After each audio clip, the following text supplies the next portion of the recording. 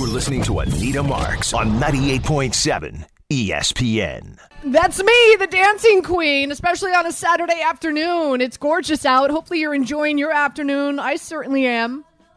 Straight off my spin bike right here to 98.7 ESPN. Feeling good? How you feeling, Knicks fans? We've got Ty and Jake, who are producing the show, back in the studio. We've got a great show lined up for you. I'm with you for the next 3 hours. Gordon Damer will follow me. Rangers and Blue Jackets as well comes your way. The pregame show at 6:30. Puck drops at 7, and so on and so forth. We'll talk a lot of Knicks. We'll open up the phone lines, 800-919-3776. Do we need to walk you off the ledge? It's early. It's early on the season. Let's relax. Let's slow our roll. Okay? Tom Beer is going to join us from Forbes. He covers the NBA. We'll talk Knicks with him. As always, it's Saturday afternoon. What does that mean? Cynthia Freeland will join us at 1:30. We'll talk NFL with her. We'll have a click or don't click. We'll find out what is trending around our Saturday afternoon. Joe Wiz, as always, will join us. He's got his own gambling show here on 98.7 ESPN. He'll join us at 2:30 with some picks and some plays. Steve Verderosa, former scout, worked for the Giants for over 30 years, is going to join us. We'll give you a New York Giants midseason report and talk about what we can expect in that Jets-Bills game tomorrow. So that's what our show looks like. But let's kick it off with the Knicks. Unfortunately, as we know, they lost to the Hornets last night, 104-96, up by 16 points, up 16 points. What happened? They got outscored 34-21 in the third. LaMelo Ball, 12 points, 17 rebounds. 17 rebounds for Ball. How about that? Kemba Walker, back to his shooting ways, 26 points. Okay, but Julius Randle and RJ Barrett combining for 12 points, 5 for 24. What? What's going on here? What's going on here? Ty, I want to bring you in. Again, I know that you are, the NBA lover of all things, with a big orange ball.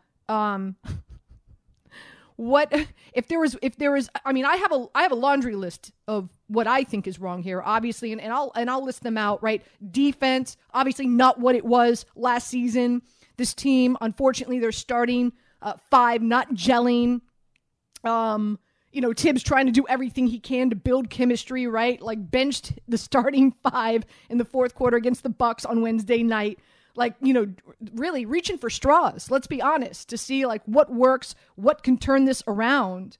And of course, as we know, they've lost 5 of their last 7, and they're horrible at home, which this is the mecca of basketball, at least it's supposed to be, right? And the energy at the Garden and whatnot is supposed to fuel and feed the guys on the court. Obviously, that's not happening. There's not a lot of intensity at home that we're seeing at the Garden. So, I mean, again, I mean, you could sit here and I think there's a laundry list as to all the reasons why the Knicks are struggling as of late. But if you had to pinpoint, if you had to put it on one thing, Ty, what would it be? It's everything you just mentioned. And just to hit them, the defense, the Knicks right now, the worst 3-point opponent defense in the entire NBA. That's how you blow leads. You get out to a big lead, you're up 16 early. Teams start to rain threes, and like it's not like it was before. Like back in the day, double-digit leads felt insurmountable. With the infusion of the barrage of 3-point shooting in the NBA the way it is now, those leads dissipate quickly. We saw with the Nets. The Nets were up 21 in the blink of an eye last night. They're losing. Now they ended up winning the game, but with the Knicks, the inability to guard the three, as I mentioned, they're the worst 3-point shooting team defensively in the entire NBA. Their starting five is a mess. Statistically, the worst 5-man combination in all of basketball. They're a -78. And now fans are complaining. Like I had a Knicks fan last night who was at the game. He lives in Charlotte. He's like, I don't understand why Tibbs would bring back Randle and RJ, bring back the starters. And the reason why you do that is because, like, your bench, there's a reason why these guys only play 15, 20 minutes a game. They can only sustain that level of production for that short amount of time. We saw against the Bucks, they had that comeback, but then they were fatigued. These guys are on the bench for a reason. If Randle, who's making $117 million, and RJ Barrett, who's the number 3 overall pick, are not going to be playing the biggest minutes of the game, then that's a problem. Like Toppin, Gibson, like these guys, Derrick Rose, excellent contributors off the bench. But again, they're on the bench for a reason. For a reason. So it's the starting five, a disaster. Kemba Walker was great in the first quarter. Then he just disappeared the rest of the game. He's having one of his worst seasons of his career. Here's what I don't understand, right? Is that, this is a Knicks team that started 5-1. And in their last 7 games, now they've lost 5 of 7. But they started 5-1. I mean, we were pretty stoked. We were pretty excited. We were excited with the addition of Kemba Walker and Fournier. We felt like, oh, wow. And especially the 3-point shooting percentage. Here's the thing. Because now you have sacrificed on the defensive side of the ball for the Knicks, your 3-point shooting has to be spot on, because now you have to be lock and step with every opponent you play, especially if their 3-point shooting is top notch, right? If you're going up against a team that's top 10, top 15 in 3-point shooting, but yet now again you have sacrificed on the defensive side of the ball. Yeah. And here's another thing. I mean, listen, last season, when you talk about a team's identity, right? When you talk about a team's identity, last season, the Knicks' identity was defense, right? Like, and you love the swagger that they played with, the intensity, the physicality. And so you have now sacrificed that for, a team that, of course, we saw the season start off. And I want to say at one point in time, I want to say they got up. I think they were the top 3 at the start of the season. They were top 3 in the NBA in 3-point shooting percentage. So if that can't sustain, and now you have given up your defensive, philosophy, and maybe philosophy is not the right word, but your intensity, your priority, you can't. I mean, the 3-point shooting can't take a step back either, because now this is the result.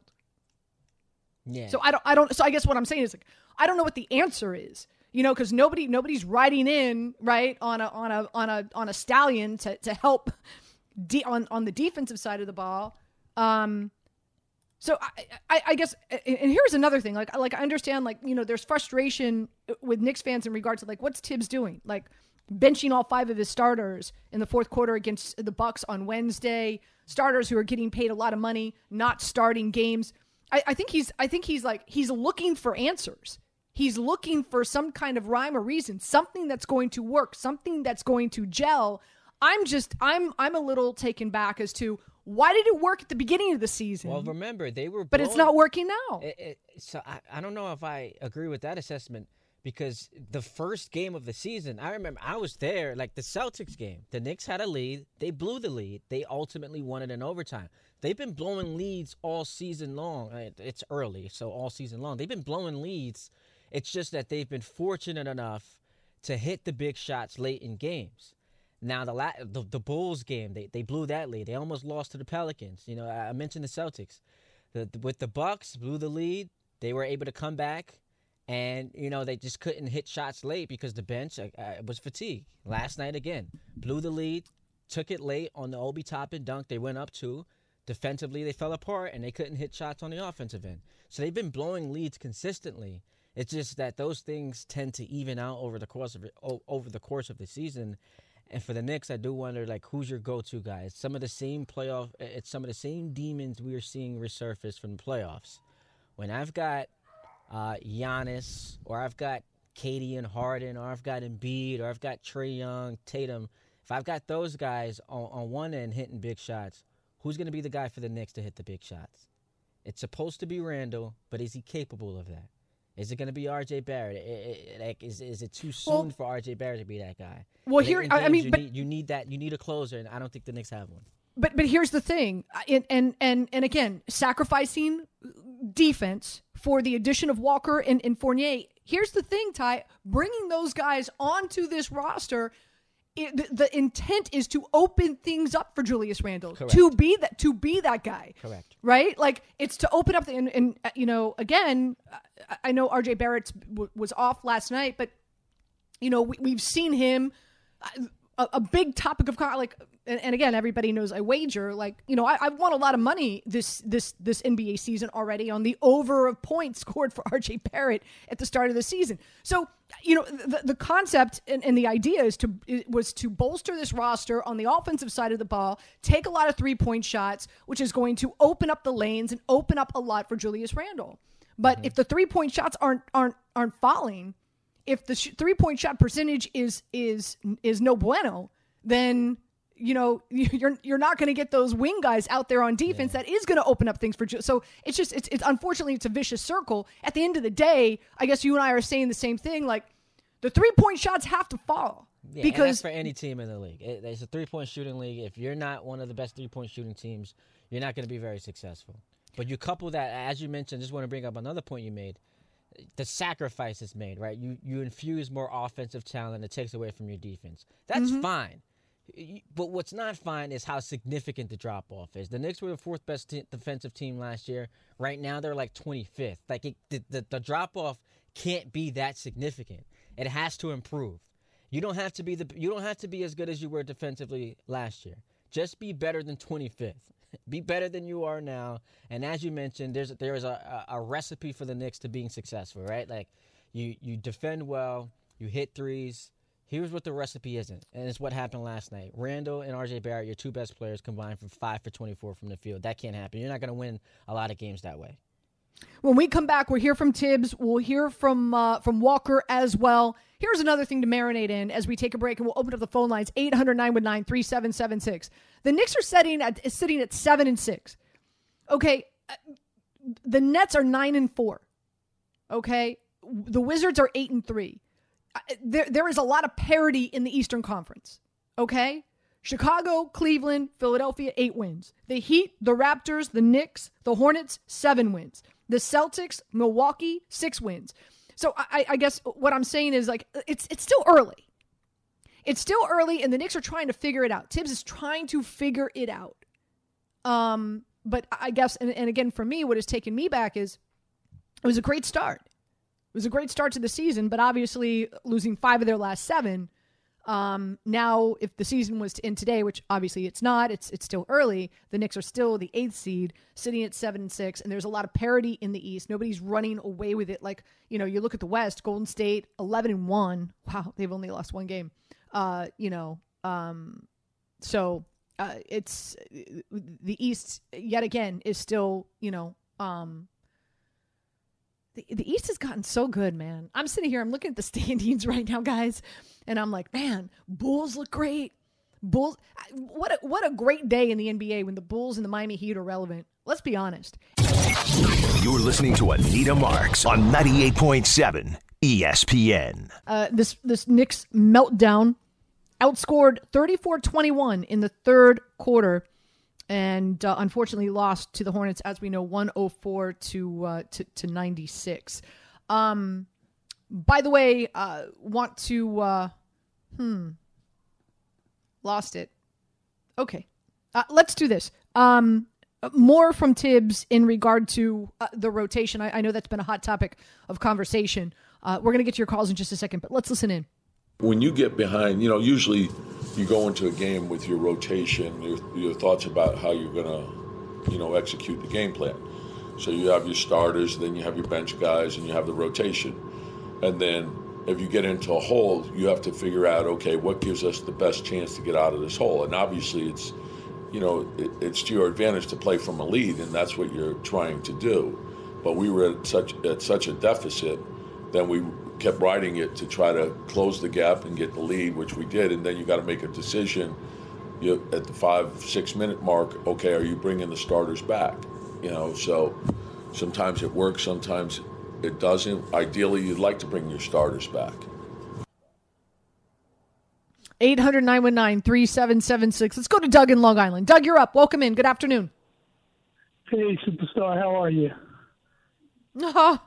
I'm fine, thank you. Okay, I'm going to say one thing for you and your podcast real quick. I'm going to get you later on a number to your producer, to Melissa Hargrove LeBron. She's the first black NASCAR team owner in the NASCAR Hall of Fame. I think she'd be great for you to talk to in one of your days of your podcast. Good woman. But secondly, I appreciate that, Doug. Thank you. Okay, and secondly, I just, everyone's jumping up and down. I'm like, everyone who sits home who couldn't coach their kids' AAU team to a ninth grade win is like, I don't know what he's doing with he's figuring the team out 12 games in. This is what happens. The Lakers are figuring the team out. So Golden State hasn't figured out. Billy's one of my best friends at Chicago. He's happy as hell. We played at St. Agnes together, Rockwell Center. He's like, I'm still figuring this stuff out. I got a lot of weapons, but I'm figuring this stuff out. It's not easy. So that's all I'm saying. Relax, Knicks fans. Yeah, but here's the thing, Doug. But Doug, here's the thing. Team started out so well, 5-1, right? Like, right. The Lakers did not. The Lakers started bad. Westbrook struggling, not gelling. LeBron gets injured. So, this is, it's just that's why I think that there's a panic button that has been pushed right now because the Knicks started out so well. We keep losing these leads and trying to come back. We have a good squad, not the youngest squad, but I can tell you this. I'm so glad to see RJ stepping into his bag now. I always knew. I mean, I know him. He's like a family friend. I still see him. And he's getting better. And offensively, he's gotten better. And the guy wears it on his sleeve. He wants to win. He wants to win. The kid does. So just relax, Knicks fans. It's good. It's a new day. We're coming. It takes time. There may be some stalls. May run out of gas here. And if we're coming, it takes time. We're not going to the finals this year. Just relax. Get back to the playoffs and continue to build. That's all I'm saying. Just me, humbly, I'm saying. Doug, thanks for the call. Appreciate it. 800-919-3776. Let's go to D in Queens. D, you're up. Listen, everyone's talking about the players, this, that, the third. This is a Thibs special. The first year is always great. Always remember, Derrick Rose won that MVP in Thibs' first year, and by the second year, he was never the same. Look at Minnesota. Went to the playoffs first year. After that, team was never the same. This is a Thibs special. And his type style of coaching wears on players, and then they tune them out, and then it becomes dissension. Believe me, this is going to get worse before it gets better. Okay? People think it's the players. No. Mark Jackson would have been better long-term for these guys because he's more nurturing with them. Thibs is going to wear on these guys, and they're going to tune them out sooner than later. Sooner than later. Mark my words on this. This is not going to be what people think it is. But here's the thing. He has a history of this. I understand his history, D. Thanks for the phone call. But, keep in mind, another thing that we heard all last season was it wasn't Dibs making the players practice at midnight, 1 o'clock in the morning when they land in their opponent's city.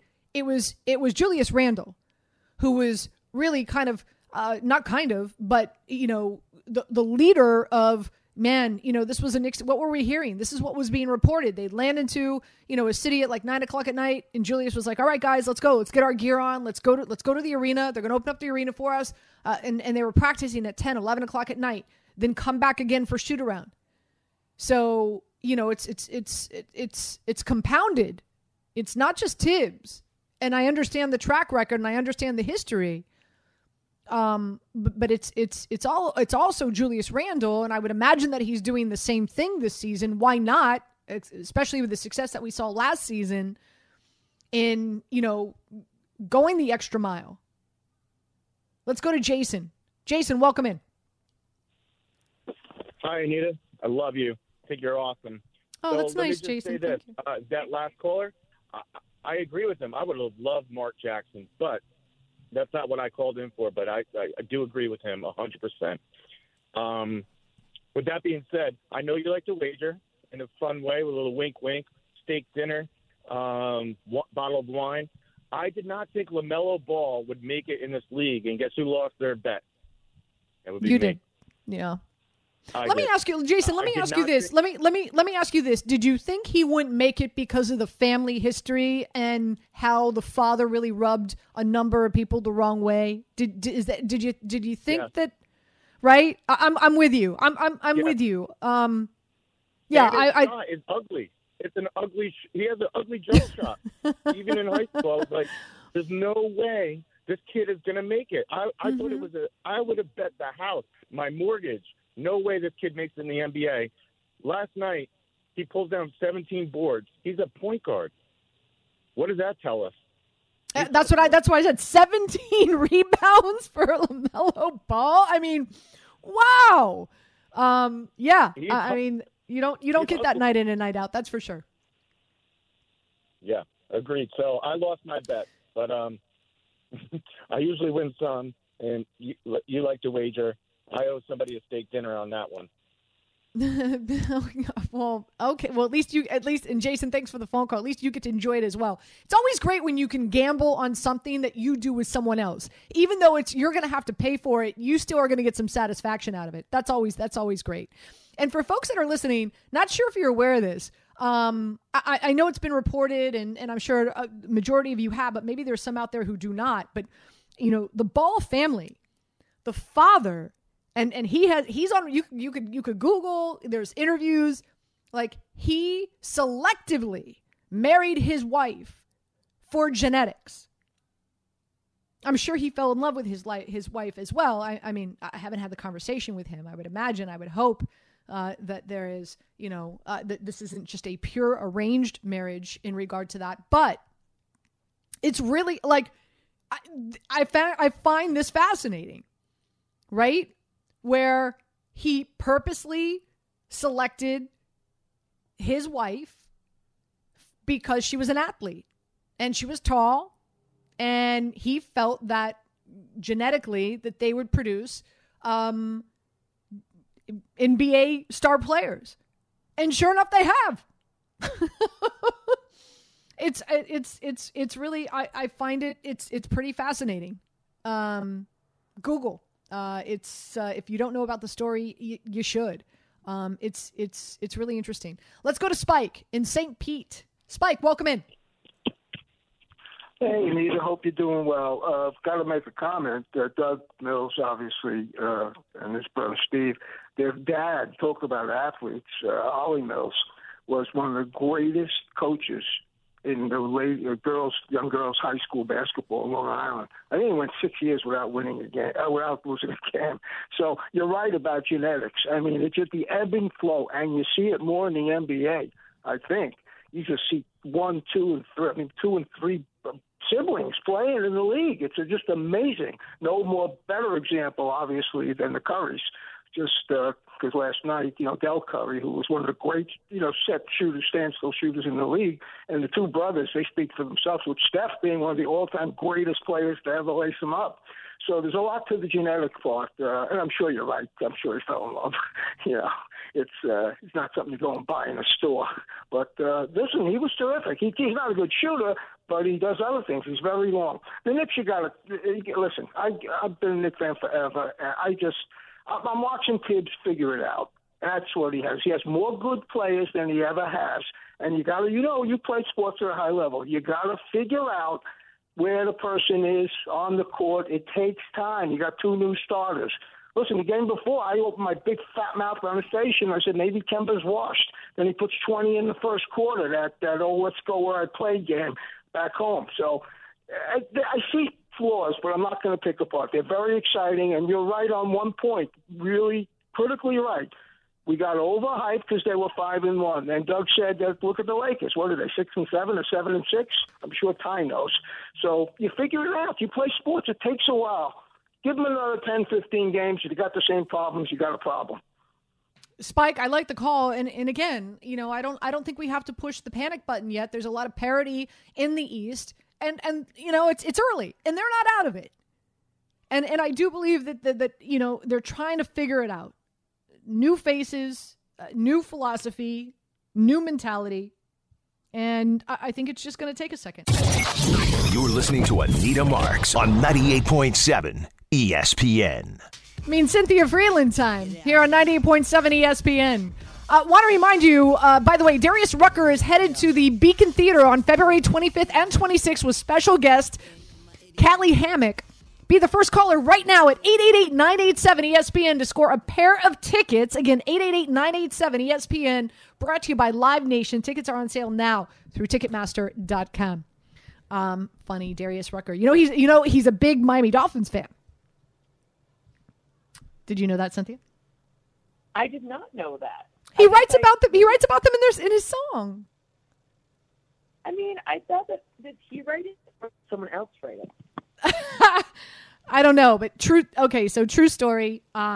He was very good friends with my agent at one point in time when I lived on South Beach, and nice. This is when my life was actually something, and so I had this little party because this certain magazine came out, and so I had this little party. And he came and he performed at the party. And he performed at the party at the Marlin Bar. At the Marlin Bar. He performed at the Marlin Bar. The folks out there, you're old school like me. Maybe you hit up South Beach. You know the Marlin Bar. That's where I had the party, the soiree. And he came, my agent. He was very good friends with my agent. And he came and he performed like 2 or 3 songs at my party for that. That was... incredible. Wow. I want to know what you wore to that.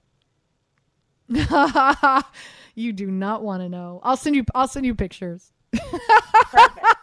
I'll send you pictures. Actually, I'll send you pictures right now while you speak. All right, let's dive into it. Adam Schefter with a Schefter bomb, right? Breaking news. Now, Cynthia, this makes so much more sense. I didn't understand Odell Beckham Jr. leaving Cleveland because he wasn't getting the ball to go to a team where he wouldn't get the ball. Now with the news, Robert Woods, ACL tear, it makes perfect sense, right? Like, did you know about this before Schefter broke it? So this is breaking news for you, even though you're out in LA, Tinseltown. You work at the facility, you work at the stadium. That's where your studios are. You had no idea. Robert Woods is sending me his medical records. No, I had no idea, and I think it's weird that we had no.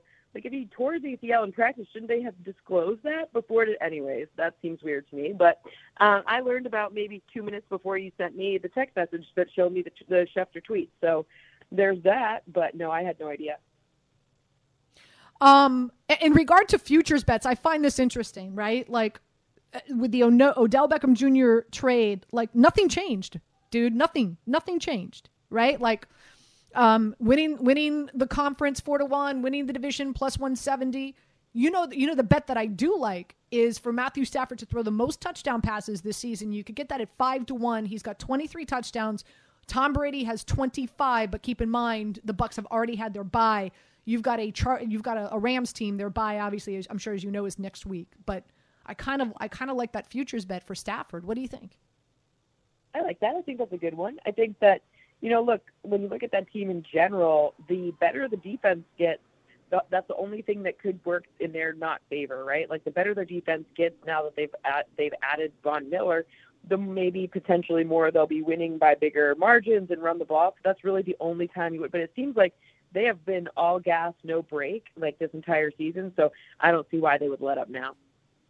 Yeah, your thoughts on? Listen, I personally, Odell's had a lot of injuries. I think there are a number of people whose mind is stuck in regard to Odell being like the vintage Odell with the catch that I call the claw catch here in New York. Like, he hasn't been that player in a while. Curious to get your thoughts, Odell in that offense with Sean McVay scheming, planning for him. What are your expectations for Odell and the Rams moving forward, Cynthia? I think this will 100% become whatever. I think this is such an interesting, mental side of the game, because I feel like Odell needs to be happy, and whatever, if he can find his happy place with this team, then I think it could be great. I think that's, a lot of it for him feels to me like what you see is like improbable drops. He's where he needs to be route-wise. Maybe it was Baker's fault. Who knows? But at the end of the day, if he can find, where he feels like he's in a spot where he can catch that, it'd be hard to argue that Matthew Stafford's not going to do everything he can to set him up with when his number is called with a really nice pass. So, sure, and he's in L.A., and, he lives in L.A. in the off-season. He has that house that's about an hour away from the beach in the off-season, so maybe he'll have more of the comforts of the things that he likes better. Maybe he's going to – so I think if he's happy, he's going to play better. Again, Cynthia Freeland joining us here from 98.7 ESPN. Some other big news this week as well, and that's Cam Newton going back to Carolina.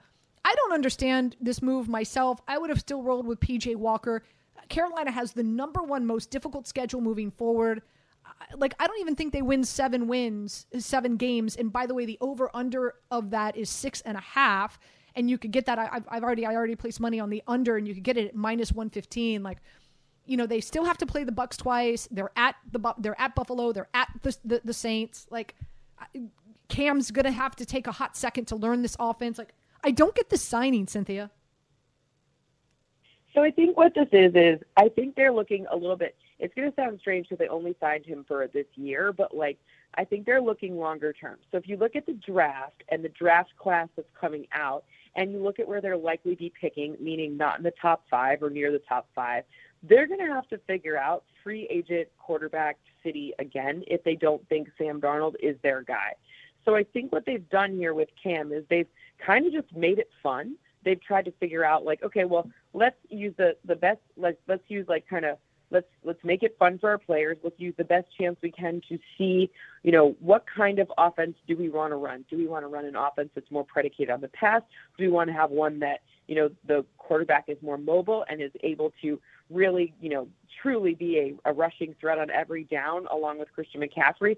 I think they're kind of seeing who they have on the squad now and then trying to map their free agency and also draft needs for this year, given that the top of this draft is not very, there's a defensive end and stuff like that, but it's not like a quarterback class like we've seen in recent years.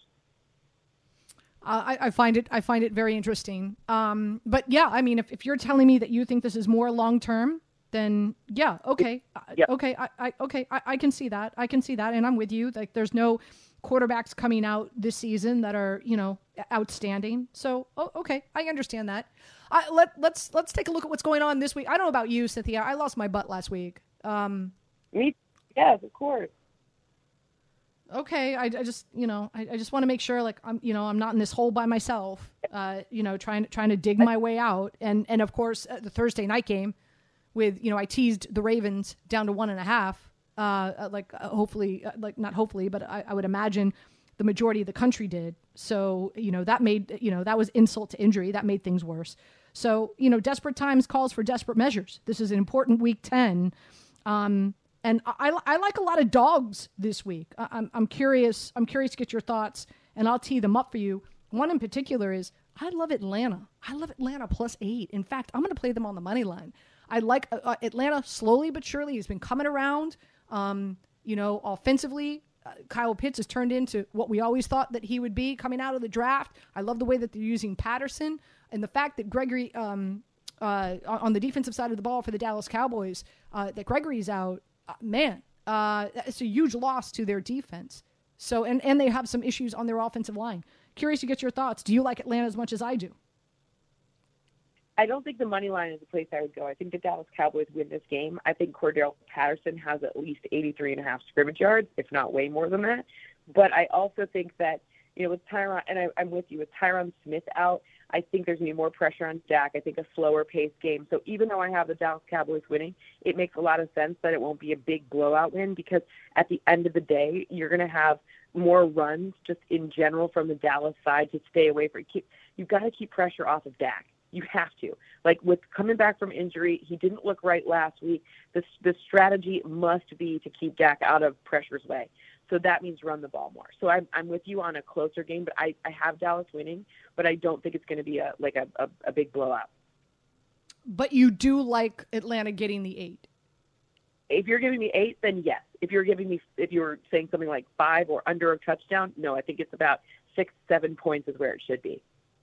Okay. Some other dogs that I like. I like Seattle +3.5 against Green Bay. Aaron Rodgers wasn't even allowed in the building until today.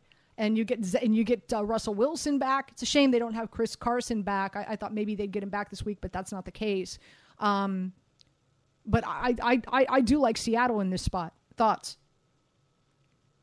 So I'm on the side of the Packers. I don't want to be, because whatever. I'm just over the Packers. But in general, I mean, I'm over Aaron Rodgers, but I look at their defense, and they've been really good, even without Jair Alexander, who, by all accounts, is at least you can't argue he's at least a top 3 corner, maybe even the best corner. Maybe he's right up there with Jalen Ramsey for me this season so far, and with Tre'Davious White too. So I don't know, maybe he's very high up. So it's their defense that really solidifies it for me. Without Chris Carson, their O-line has been dicier, and I'm not worried about Russell Wilson, but unfortunately, the Seattle defense plays Aaron Rodgers, which is a huge advantage to Rodgers in that offense. He doesn't need to be in the building. He's done this for a billion years. He doesn't have an ego problem, that's for sure. So, I'm not worried about him not feeling prepared. Even if he's not, he's going to feel prepared. He's just fine mentally.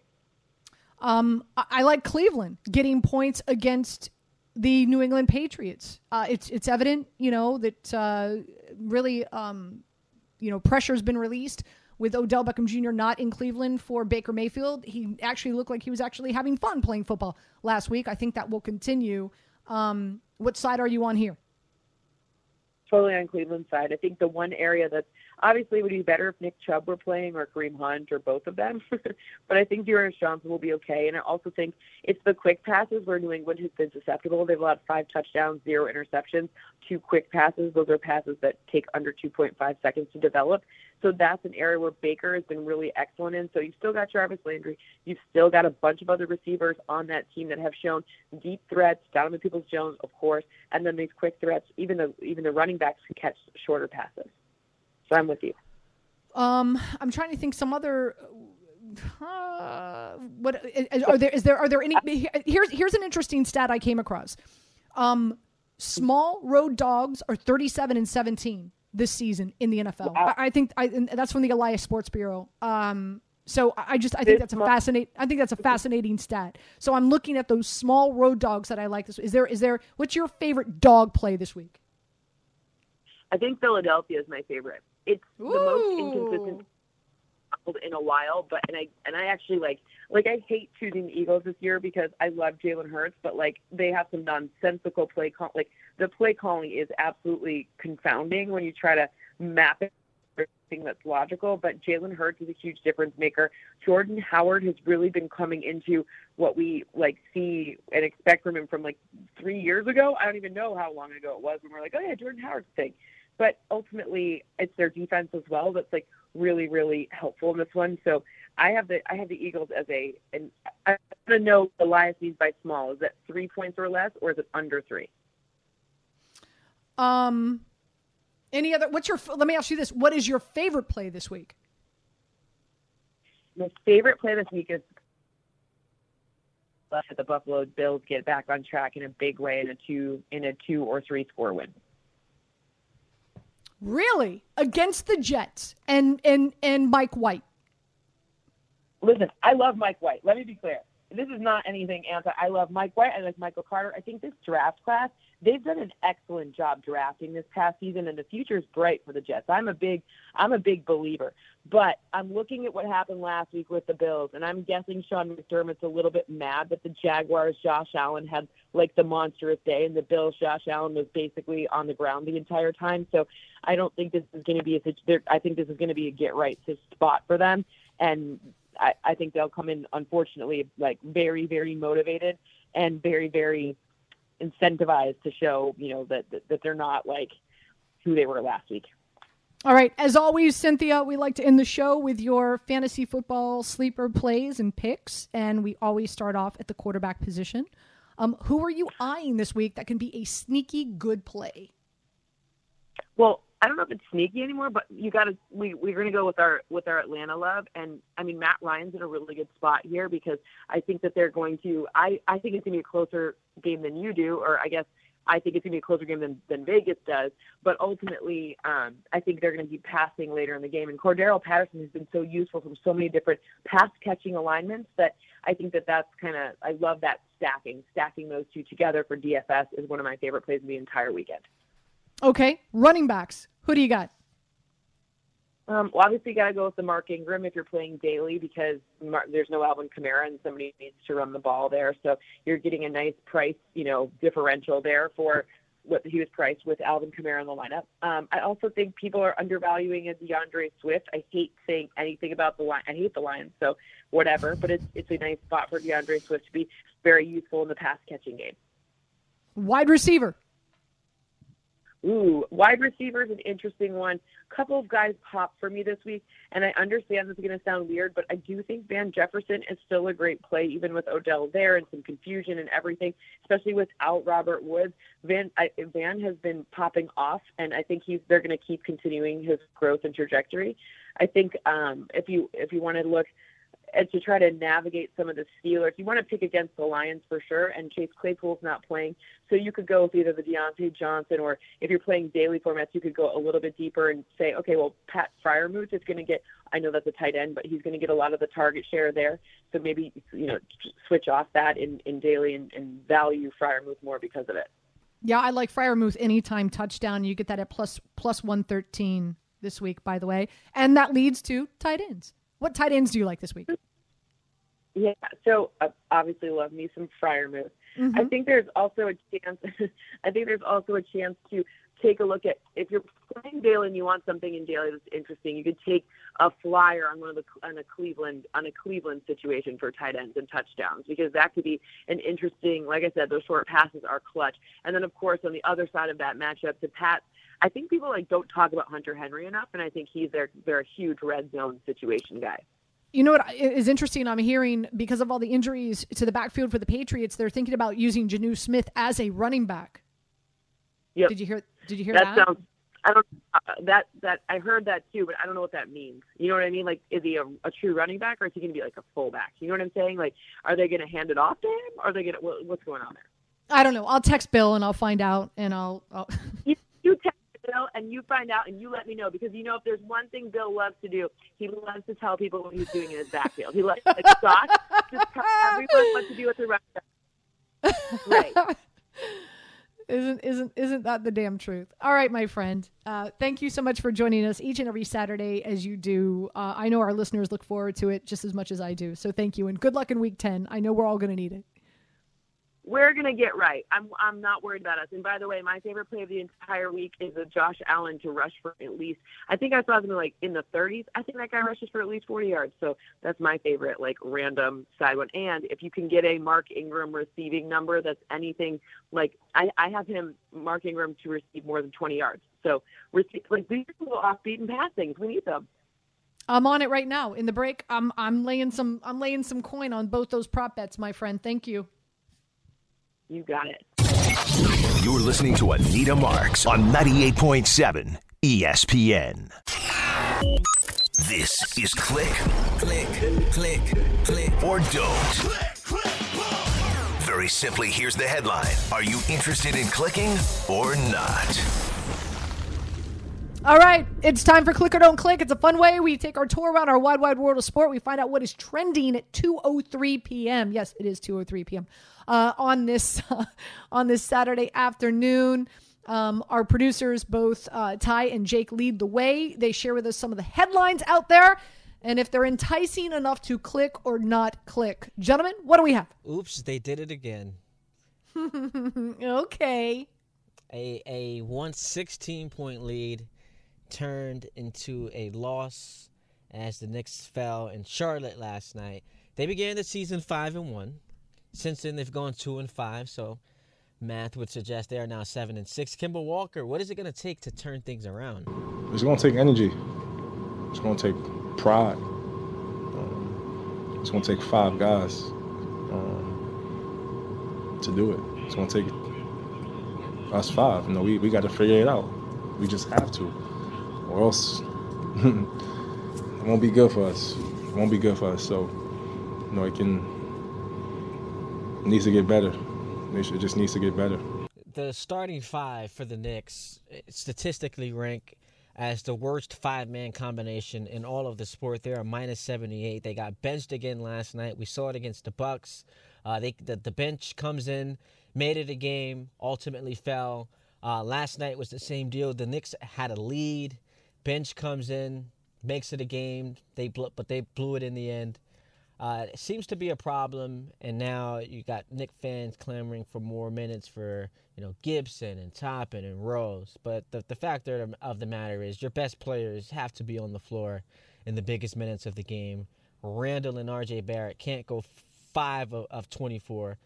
Kemba's been struggling. Started off strong yesterday, but it hasn't been a success story so far, as the Knicks still look for that point guard. But as I mentioned, they're now 7-6. Some struggles at home. They were in Charlotte yesterday, but they're 2-4 at home. And what once felt like the ceiling is the roof, as MJ would say. A lot of concerns now emanating from the Knicks fan base. And we opened up the show and we received a lot of calls. Listen, two things. Number one is they're not back on the court until Monday, right? Yeah, right? Monday they're at home for Indiana. Right, so they have lost to last week. So they have the next 2 days to kind of regroup, get it together, come out, see if we see something different. Number two, I'm curious because we've been talking about, we had a call in regard to the point guard situation. Are there some point guards out there on some teams that you think would trade? What is there an answer for this at any point in time in the season? The one guy out there that we've been talking about for it feels like years is Damian Lillard. You got to see what's going to happen with that situation. It's a pipe dream, of course. Otherwise, though, it's too early, especially with the seeding now. You get 10 deep in each conference. Every team's going to still feel like they're still in the dance. But as you mentioned, they're back home Monday for the Pacers. Then you get 2 winnable games against the Magic and the Rockets. Those are, I don't want to say must wins because it sounds ludicrous, but those are games you really should win, because you take a look at the schedule after that. In Chicago, home for the Lakers, home for the Suns, in Atlanta, at Brooklyn, home for the Bulls, home for the Nuggets. Like, it gets tough. It gets really, really tough. And, this can spiral out of control. You don't want to go too crazy. You don't want to, prematurely say that, they're in the world of trouble. But next week, going to be really interesting to see how they fare against the Pacers, Magic, and Rockets. At worst, you should be 2-1 coming out of that. At worst, you should be 2-1. We'll see what happens. What else is going on? All right. Well, my headline for you, Anita, is "It's a bird, it's a plane." Yeah, I'm intrigued. All right, there you go. So I'm obviously talking about a Superman, but I'm not talking about Clark Kent, but a Superman has returned back to the NFL. And do you know who I'm talking about? Cam Newton. And that is correct. Cam Newton is indeed back. He signs a deal worth about $10 million for the rest of the year, including $4.5 million fully guaranteed. Newton, who had been released following the 2019 season from the Panthers, he played 15 games with the New England Patriots before being released this year in training camp, and now a big reunion. He won MVP in 2015 with them, Rookie of the Year in 2011, a few Pro Bowls. So my question is, what are your thoughts on this reunion? I don't quite understand it. And we just had Cynthia Freeland on just a second ago, and the way that she kind of explained it makes a little bit more sense to me. And that is, this isn't a move to win now. The Carolina Panthers have the most difficult schedule moving forward. They still have to take on the Bucs twice. They're at the Buffalo Bills. I'm not sure if they're at New Orleans or New Orleans comes to them. Regardless, New Orleans has a good defense. I don't. Cam Newton, he's got to learn a whole new system. Well, the Panthers definitely needed a new quarterback because obviously a guy we all know and are familiar with in New York, Sam Darnold, who was their starter for the beginning of the year, he suffered a shoulder injury on Sunday. No, I get that, but they he was also playing terrible before the injury too, so they might have made a move. Not really, because apparently this injury happened like 3 weeks ago, and he's been playing through the injury, which makes perfect sense as to why we've seen him take a dip in performance. But again, Jake, I don't think Cam is the answer to start winning ball games and this team making it to the postseason. But the way that Cynthia Freeland painted the picture for us was, this is more the long term. Like, let's bring Cam in, let's get him acclimated, Let's see what he can do for the remainder of the season. Let's see how he fits into the system because, I'm sure that they have some reservations about Sam Darnold, number one. And number two, there's really, there's no the quarterback class coming out of college this coming season is nothing to write home about.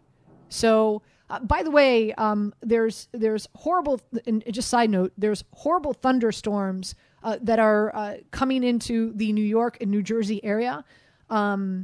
It's really, really bad out. So I just want to let folks know, like, we're getting a lot of, I don't know about you guys back there in the studio, but here, a lot of warnings in regard to the weather, and it's going to be pretty bad for the next hour, 2 hours. So everybody just be safe out there.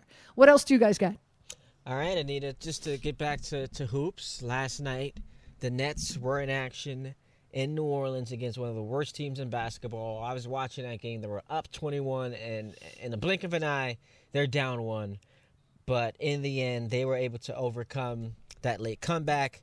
120-112 was the final score for the Pelicans. But interestingly enough, a lot of the story with the Nets this year has been that of James Harden struggling, adjusting to the rule changes that seem like they're geared toward stopping him with all the fouling and whatnot. Last night, it was his best game of the season by far, 39-12-5. Here was an exchange after the game with Harden and a reporter. I'll include the question here. James, what's a defense supposed to do when you and Kevin both have it going at the same time like you guys had it going tonight? Pray. No, I'm just fine. It's difficult, man. We're two unselfish basketball players. Like, we're versatile. Obviously, Kevin is known for his scoring, efficient scoring, but he's also a willing passer, especially when there's double teams and things like that. So, it's difficult to guard him, and it's difficult to guard me, especially when we got it going. We're just so unselfish. We want to get our teammates involved, and obviously we can score the ball as well too. So, we just got to find ways to continue that ball movement and make sure everybody's involved that's on the floor. So the Nets right now, not really missing a beat without Kyrie Irving. They're 9-4, second right now in the Eastern Conference. Kevin Durant's been spectacular. You look at his offensive numbers. I mean, he has been probably the MVP of the league. I came across this tweet from Robin Lundberg. Shout out to him. He says, "I want a Nets-Warriors NBA Finals." And the Warriors have been fantastic. Could you imagine Katie and Steph going from battling for league MVP to meeting up in the finals, That is excellent theater right there. Durant versus Steph in the finals, KD versus his old team. Oh, that would be incredible. We don't want to get too far ahead of ourselves, but that would be fun. It would be a ton of fun. Yeah, listen, you're right. Probably the new rule changes and what we've seen happen in the NBA probably hit Harden more than others, but it's like Trae Young, for example. Like, Trae Young was getting to the free throw line. Like, I want to say he was averaging 8 or 10 a game. Now he's only averaging 4 or 5. So, it's different. It's not singling out Harden, but definitely he's one who's definitely taken the biggest hit. That's for sure. The overcorrection has been dramatic because if you watch net games, he's clearly getting fouled on some of these possessions, and they're just not calling it. It feels a little personal. It is going to take a while for him to adjust. Maybe last night is the foreshadowing of things to come. But, it's clearly something that's really affecting it. James Harden look at this. In 2018, he shot, let's just go from 14 on. 10 free throws. And I'm going to go season by season, his free throw attempts. In 14, 10, 15, 10. 16, 11, then 10, 11, 11. This year he's taken 5.5, so it's almost been sliced in half the amount of free throws he's taken per game compared to when he was in Houston in his prime, winning scoring titles and the league MVP. So it's affected him a lot. But as I mentioned, 39 points, 12 assists, 5 rebounds last night, and an 8-point victory for the Nets. So maybe he's turning things around. Any more before we go to break, guys? You got one more or no? That's it. We got Mike White starting for the Jets tomorrow. Woohoo! That was announced earlier this week. A little quarterback controversy here in New York. It sounds insane. It's not quarterback controversy. Yeah, Come on, a lot of people are making it out to be that, though. Why? Why though? It's because not. Let's just go full fantasy land. It's not gonna happen. But let me take you on a trip real quick. Mike White beats the Bills tomorrow afternoon. What's the story on Monday? And so let's dive into this topic because I don't quite get it, right? There's no quarterback competition happening here, right? Like where the Jets drafted Zach Wilson, they are Joe D, Robert Saleh, they are joint by the hip. These three dudes are three peas in a pod. Don't think for a second that Zach Wilson is not your starting quarterback moving forward for the next 5 to 6 years. That is a fact, people. But what we see, we saw a young man struggle. It's a process, right? Has unbelievable talent, incredible athleticism. If groomed properly, could be a phenomenal quarterback in the NFL.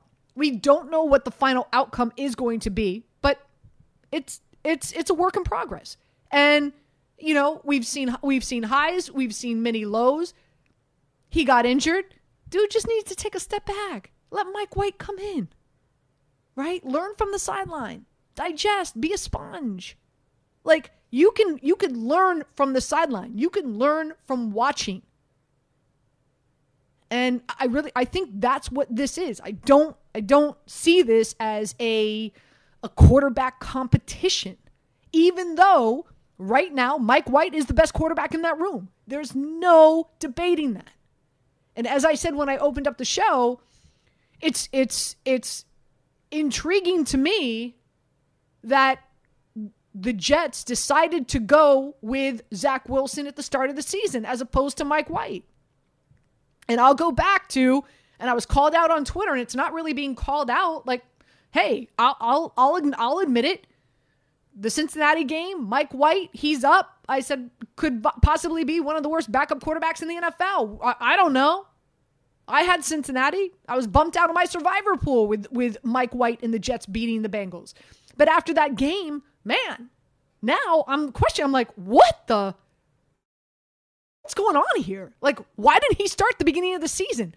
And like I said, if I'm a player who doesn't have a long term, if I'm a player and I'm on the Jets for the next, year, 2 years, and I'm not one of these like, there's no guarantee I'm going to be with the organization for the next 7, 8 years, whatever, 6, 7 years. I'm like, what? I've just wasted a year because you want to develop your quarterback of the future, as opposed to putting the best quarterback on the field to help us win ball games. What am I doing here? That's not going to sit well with me. And it's evident. It's obvious. If Mike White would have started at the beginning of the season, Jets would have more wins. There's no doubt. You cannot debate that. But I'm not mad. I'm not mad at a franchise or an organization who wants to develop, who felt that the best way to develop their quarterback of the future is to throw him right into the firing pan, right? Like, get his feet wet, get ready. This is what the NFL's about, son. So I understand, but if I was a fan, I'd be frustrated. If I was a player, I'd be pissed off. Let's go to Buddha in the Bronx. Buddha, you're up. Welcome in. Hey, Anita. How you doing today? I'm great. Hey, listen, you had 2 calls. First one was the guy was talking about the Knicks, and they needed a point guard. They need to pass better. I think, humbly, the Knicks' problem is kind of simple. They need a 2-guard who can defend. I mean, Fournier, to me, is a bench player. And they really need, the coach needs to get out of his comfort level with the older players. Obi Toppin is guy. You got to develop him now, man. You got to let him play. He's got to get more minutes. When they took him out of that game the other night, I mean, the game was over there. They were up 2. The minute he comes out of that game, they're down 7. And I know the coach loves older players, but you got to get out of that. But the Mike White thing, there was a guy who called you earlier, and he said, I don't know if they're Jets fans or if they're fake Jets fans. I disagree with him on that aspect of what he was saying, but everything else what he was saying, I totally agree with. There's this thought process of it's better for the Jets to lose and develop Zach Wilson before he's ready to play than it is for them to win. And to be quite honest with you, looking like you said, I mean, I never thought he should have started anyway. I really, personally, he wasn't even the quarterback I wanted him to pick. But I knew that the competition that he played against, I knew he wasn't going to do well early. I didn't think it was going to be as bad as it was. But for the coach, to be honest with you, the way he looked to me, Cesar Salah in the beginning of the season, he looked like a straight puppet. He wasn't saying anything of substance in the press conferences. The quarterback play was abysmal. But when he put his foot down and said, we're going to go with Mike White, basically until he falls off the ledge, that to me is when he started becoming a coach. Because I'll be honest with you, the Jets' problem is organizational-wise. It's not just really about the quarterback. Listen, they don't know what the hell they're doing in terms of drafting quarterbacks and the quarterback's expectations. They're always drafting somebody and expecting them to be a savior. They did the same thing with Darnold. I think Zach Wilson is much more talented than Darnold is. But Darnold was never pushed. He never had to earn anything. And that fruit has bore itself if you see what's going on over there in Carolina. So just basically to sum it up, like you said, there's no problem with Wilson sitting. I like Steve Young's version of this. He went to BYU as well, so he's close to that kid. And he said if Zach is going to be the guy, he's going to have to fight his way out of this. And if you look at all of the quarterbacks, every quarterback right now who's like top of the food chain at the quarterback, even Stafford over there at Los Angeles, they went through some tough and dark times. You can't coddle these guys, man. You see, that's the problem here. These just want to anoint these guys. Listen, you're number 2, you just start. No, that dude needs to learn and earn. And once he does that, he'll be better off for it, as will the Jets. Buddha, thanks for the phone call. Appreciate it. Yeah, I mean, listen, this could be, and I think you hit on something here, and this could be a learning, a lesson as well. In order to get the starting job back, got to play better. Got to play better than Mike White. Will that happen this season? I don't think so. This is a long process. It's a long process. Here comes the money. Joe Wiz on 98.7 ESPN is brought to you by PlaySugarHouse.com. Joe, welcome in. How you doing, man? I'm doing good. I'm just waiting for the storm to pass. It was just hail and lightning and thunder outside. Yeah, I know weather can. All my dogs are freaking out right now. I'm having to play psychologist in between the show on the breaks. So full disclosure, and you know me, I'm a lot of transparency here. I don't BS with anyone. Week 9 was a bloodbath. Call it the Red Wedding from Game of Thrones. Call it Sunday Bloody Sunday. We all loved you too. Whatever you want to call it, it's fine. But Joe, need to get back into the winning waves in week 10 for sure. So with that being said, let's talk about some of the afternoon college games that you're eyeing. What is the one game you love the most? Before I get to that, Anita, I just want to tell you, the great coaches, the ones that win the Super Bowls, that win the championships, they forget yesterday and they move on till tomorrow. We've all had bad days and bad weeks. Every coach forgets about them, and let's think about the next day. And everybody knows that you're really good, and I'm confident that you're going to deliver some winners for everybody. Getting back to positive energy. You can't win every week, and that's what I tell people here. I says, there are some weeks, there's 52 weeks in a year. If I told people I win every week, I'd be lying to you. I said, I'd like to win. If I could win 40 out of those 52 weeks of those other 12 weeks, do damage control, that's the best you can do. And everybody has a bad week, and we love you. So here we go. We like some dogs here going at 3:30 here. The nation's number 1 team, the Georgia Bulldogs. I'm not calling for an outright upset, but I'm taking the Tennessee Volunteers plus 20. They have a very good offense and coached by Josh Heupel. I think that this team has a chance. Quarterback Hooker has 21 touchdown passes, just 3 interceptions. interceptions.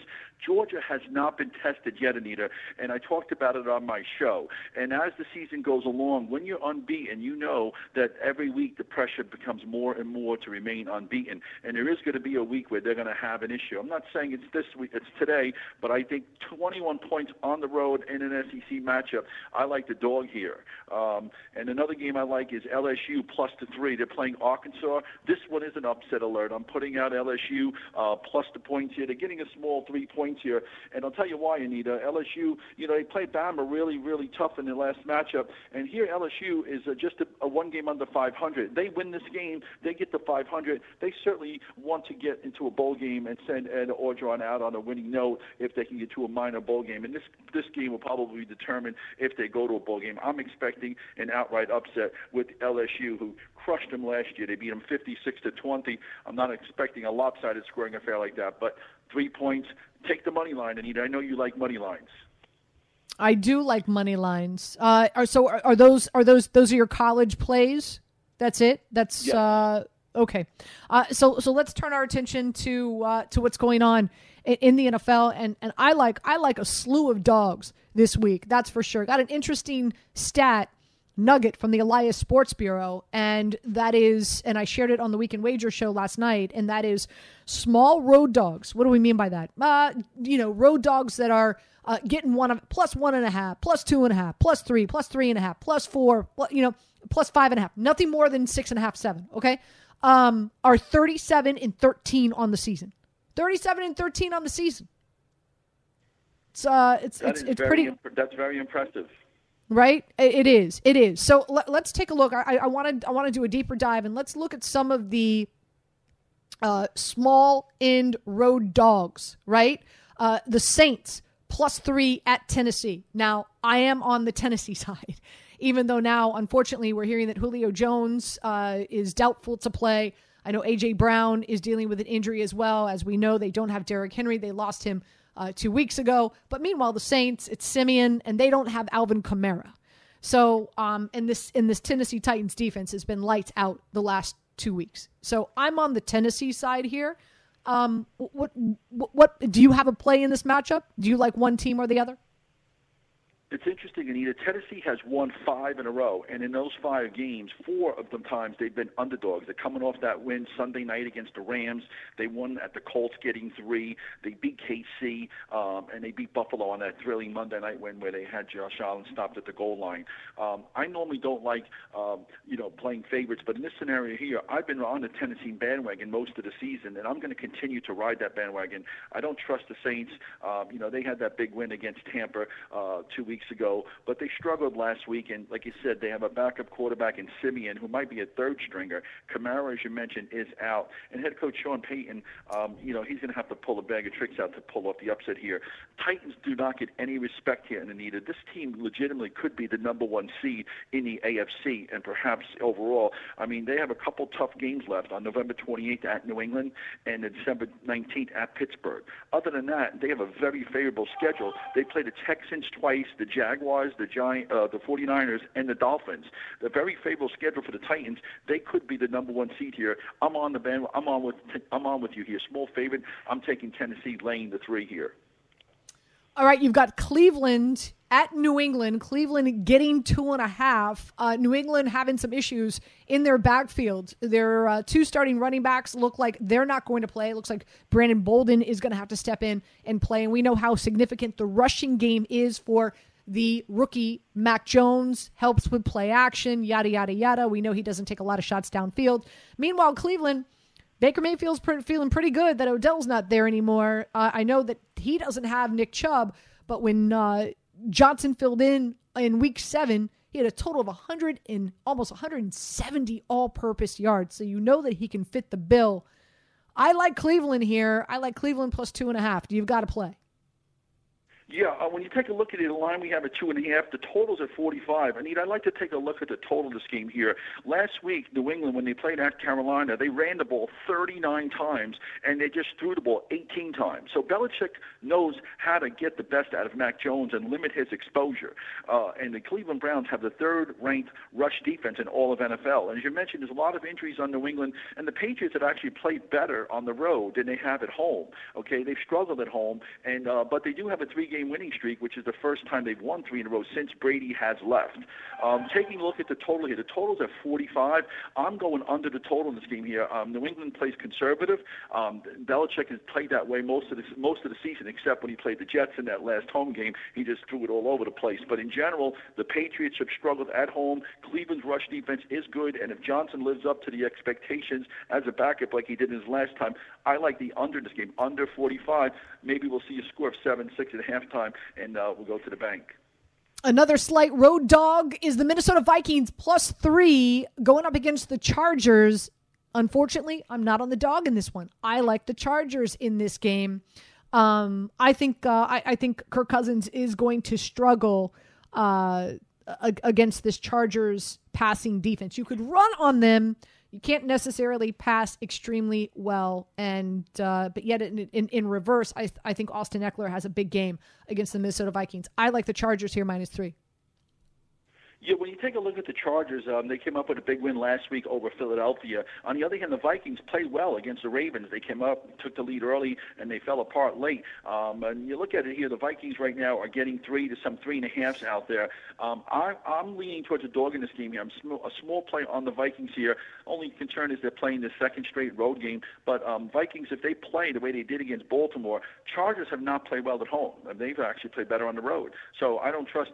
I think this game's going to be decided by a field goal. So depending on what line you see, 3.5, I can get the hook. I would take +4. I lean small towards the Vikings only because I expect it to be a tight game. And whenever that's the case, I lean towards the dog. Small play on the Vikings +3 and the hook. I got to get that hook, Anita. We all love the hook. Another small dog on the road that I like, Seattle Seahawks +3.5 going up against the Green Bay Packers. Aaron Rodgers just walked into the facility today. Has been away from the facility for over a week. I know you're saying Aaron Rodgers, he could play quarterback in his sleep. I know, but listen, not only that, but also he has been feeling the effects of COVID. It's not like, he was one of these athletes that tested positive who had no, bad effects. So he's not feeling 100%. And Russell Wilson gets back in action for Seattle. So I'm taking Seattle +3.5. I do get the hook here. Yeah, and when you look at it here, the big question mark here is what's going to be the situation with Russell Wilson? Him coming off of a long injury. He hasn't played in over a month. That's my big concern here. Of course, we're concerned about Rodgers and his immunization or whatever you want to call it. I mean, they had that 7-game winning streak snapped last week. But, when you take a look at Pete Carroll, as a dog, when he's rested, coming off of a bye, he's 23-11-2 against the spread here.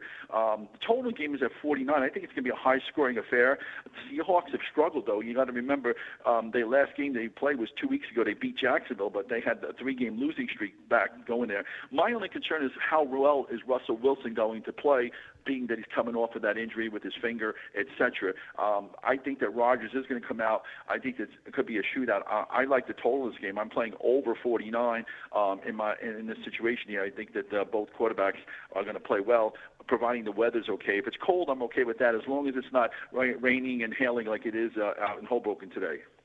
Oh man, it's bad here. That's for sure. All right, final slight dog on the road that I'm on. And I had Cynthia Freeland on the show not too long ago. She's on them as well. This is one of her favorite plays, and that's the Eagles getting 2.5 at Denver. What side are you on?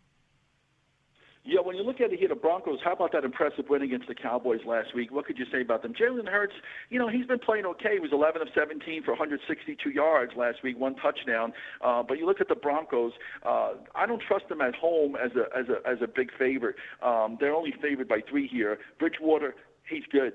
But the problem here is, I don't trust Denver coming off of a big win at Dallas here. The total's at 45. I know I'm giving out a lot of totals here, but I've been doing well with them. Totals at 45.5. I think the Bronco defense plays well and shuts down Hurts, and this game could be go under the total. I lean towards the under in that game, under 45.5, and that's where my play is on that game, under 45.5. I like between the Eagles and Broncos, because you got to remember, when you play up in Denver, that altitude, the players are in condition there. Eagles are coming off a draining loss against the Chargers. And remember the last time the Eagles went out west, they went out in Vegas, and we saw what happened to them in Vegas. Also, Pat Shurmur is not going to be calling the plays. Unfortunately, he has contracted COVID. So their offensive coordinator is not going to be at the game as well. So that can definitely play into your under as well. Again, Joe Wiz joining us here on 98.7 ESPN. He's got his own gambling show. Let me ask you this. Let's end on this, Joe. What's your favorite play in Week 10 in the NFL? Well, we save it for Sunday night. I like the Raiders. I like the Raiders getting to 2.5. We talk about Kansas City. I mean, they're terrible. We've talked about it week over. I've been against KC since. KC didn't cover last week again with Jordan Love at Green Bay. And with Green Bay in KC, I should say. But KC leads the entire league in the NFL, and he had 19 turnovers. And when sometimes those things just don't go away. 4-16 against the spread the last 20. And even though the Raiders lost last week to the Giants, they outstatted the Giants 403 to 245. Giants were fortunate to get the win. I'm happy for them. But the Raiders are 5-1 against the spread in their last 6 as division home dogs. We saw what the Raiders did opening week when they played the Ravens. Expect the same outcome. I'm taking the Raiders plus 2.5, and I'm also taking them on the money line. Whoa! I'm with you. I think the wrong team is favored here. Derek Carr owns the Kansas City Chiefs. 2 games over 600 passing yards and 4 touchdowns. So I'm with you there. Again, he is Joe Wiz. Joe, let the fans know exactly all the times your show airs here on 98.7 ESPN. Thank you for asking. Friday nights at midnight. I'm on Saturday mornings at 7 a.m. And tomorrow morning I'm on at 6 a.m. Hopefully my audience stays tuned and listens to your great fantasy show. I've listened to it several times and I love it. And, of course, they can follow me on Twitter at Joe Wiz Sports. I have free winners every day. On Twitter, Joe Wiz Sports. I love those special effects from Ty and your production crew. They do a great job over there. And I'm still getting so much love from everybody at the Meadowlands from the show we did 2-3 weeks ago. You don't realize how many people send me messages saying, when you guys coming back? When you guys coming back? I said, call Anita up. She'll get figured out. Call me? No, call Peter Doherty. That's who they need to call. They want us out there. Call Peter right now. Joe, thank you so much. Appreciate you, my friend. Have a great week 10. Thank you very much. You're listening to Anita Marks on 98.7 ESPN.